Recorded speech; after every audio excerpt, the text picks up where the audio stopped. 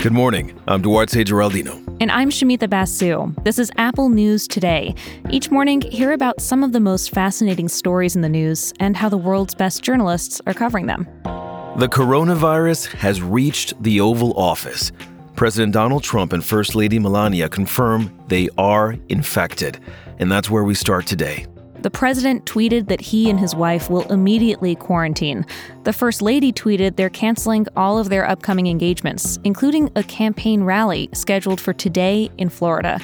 Trump's physician issued a memo saying the president will continue to work while he's recovering. Bloomberg News reports President Trump is 74 years old and is medically obese, which puts him in the highest risk category for serious complications and even death from the disease. Trump's diagnosis will have global implications. CNN calls this the most serious known health threat to a sitting American president in decades. News of the president's confirmed COVID test broke overnight at 1 a.m. Eastern Time. It's not clear yet what this will mean for the final month of the campaign or for the Supreme Court vacancy. Keep an eye on Apple News for the latest updates.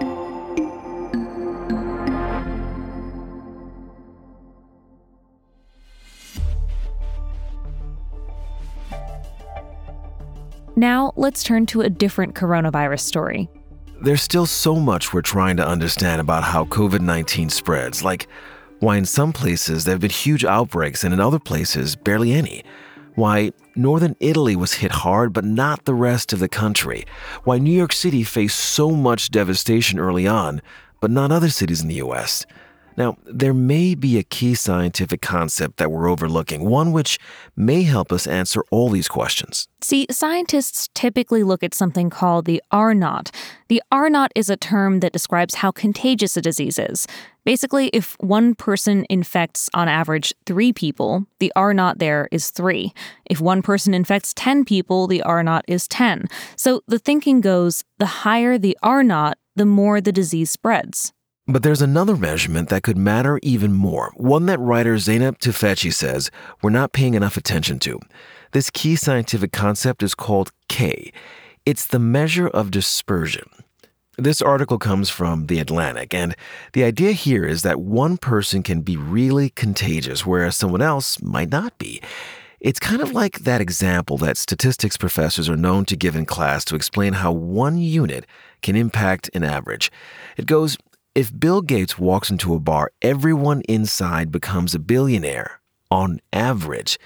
Now, this is the driving idea behind the K, that one person can be responsible for driving up average infection rates by spreading significantly more virus than everyone else. That's right. Tufekci cites a recent paper that found in Hong Kong, about 19% of cases were responsible for 80% of transmission. Meanwhile, nearly 70% of cases didn't go on to infect anyone else. And apparently, Tufekci says there are a bunch of studies echoing this. They suggest COVID is over-dispersed, that just 10 to 20% of infected people are actually responsible for a majority of the spread. Tufekci explains, in the West, we haven't really come to terms with K yet, with this dispersal rate, and we haven't adjusted our response. But in Japan, they have, and they did this through a counterintuitive strategy, which focuses on limiting testing to only people who have severe symptoms and putting all other efforts into finding and isolating the so-called super spreaders. Japanese officials even believe that sending everyone to go get tested during an outbreak can actually make things worse. Because instead of isolating, you're sending more people to go wait in line next to other people who could potentially spread more of the virus and get more people sick. I really like this quote from a member of Japan's COVID-19 task force who says, think of it this way. Japan is looking at a forest and trying to find the clusters. The U.S., on the other hand, is looking at the forest and trying to find individual trees. So what does that mean for us? Tufekci says we need a similar strategy, one that focuses on the clusters and not individual cases. Now, if we adopt that strategy, it would impact how we do contact tracing, rapid testing, and how we think about who to isolate and when. For all the writing that's out there about COVID-19 and what we know and what we don't know, this article feels like a key piece of a pretty complicated puzzle.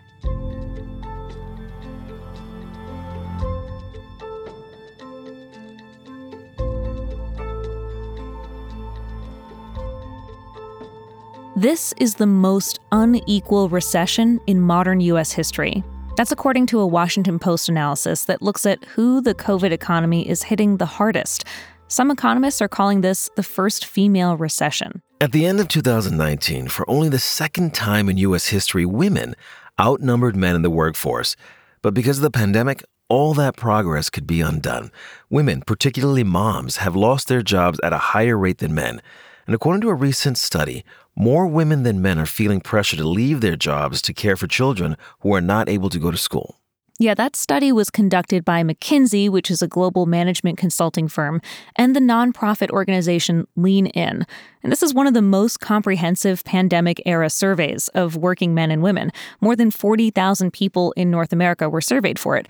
And Lean In's founder, Sheryl Sandberg, was on NPR talking about this study. It says that more than 1 in 4 women is considering downsizing her career or leaving the workforce right now. The Wall Street Journal looked at the survey data too and points out this dynamic was even more pronounced among women with young children. Sandberg, who's famously a single mom, says this report is not telling women to lean in.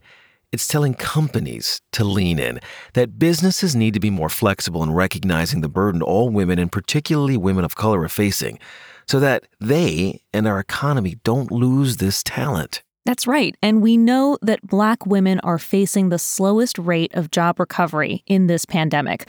The Washington Post says this is partly because they're the most likely to work in low-paying service sector jobs. According to data from the Labor Department, white women have recovered 61% of lost jobs, while for Black women, only 34% of jobs have been recovered. The Post notes that it took a decade for Black women to recover from the 2008 recession, and now a lot of that progress has been erased.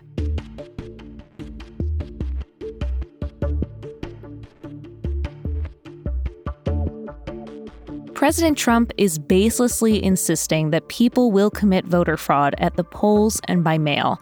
He's been telling his supporters, go to the polls and be on the lookout. His son, Donald Trump Jr., recently put out a campaign video asking people to, quote, join an army to monitor the election. And some people are now worried that call to action could itself lead to voter intimidation and suppression. You know, there's real precedent for this type of call to action, intimidating voters and discouraging people from voting. In Market Watch, an associate professor of history and American studies at Rutgers University writes about what happened in 1981.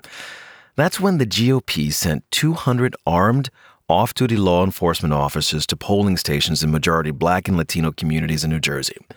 Now, according to the Rutgers University professor, these officers put up posters at polling places warning any voters committing fraud would be arrested.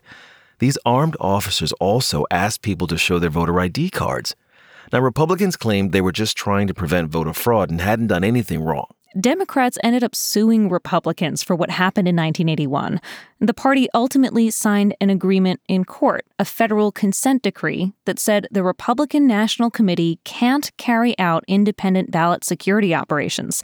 That decree applied across the country, but it expired in 2018. So for the first time in 4 decades, those rules won't apply in a presidential election. And that takes us to today. Republican Party officials say they plan to recruit up to 50,000 people to show up at the polls to watch voters in 15 battleground states. And according to Politico, people have already responded to President Trump's call to action. They're showing up at election offices to watch voters request or turn in their mail-in ballots in person. One Trump campaign staffer was even escorted out of a Philadelphia election office. And local officials and voting rights advocates in that city say efforts by Trump supporters appear to be targeting voters of color. The director of the Democracy Program at the Brennan Center for Justice told Politico that voters should be vigilant but not fearful, and that part of the way voter intimidation efforts work is it makes people afraid to show up to the polls in the first place. It's important to still cast your ballot. And if you feel intimidated, there's a number you can call. You can alert election officials or voting rights volunteers on the ground. So take down this number. Vote.org says you can call a hotline called Election Protection at 866-687-8683.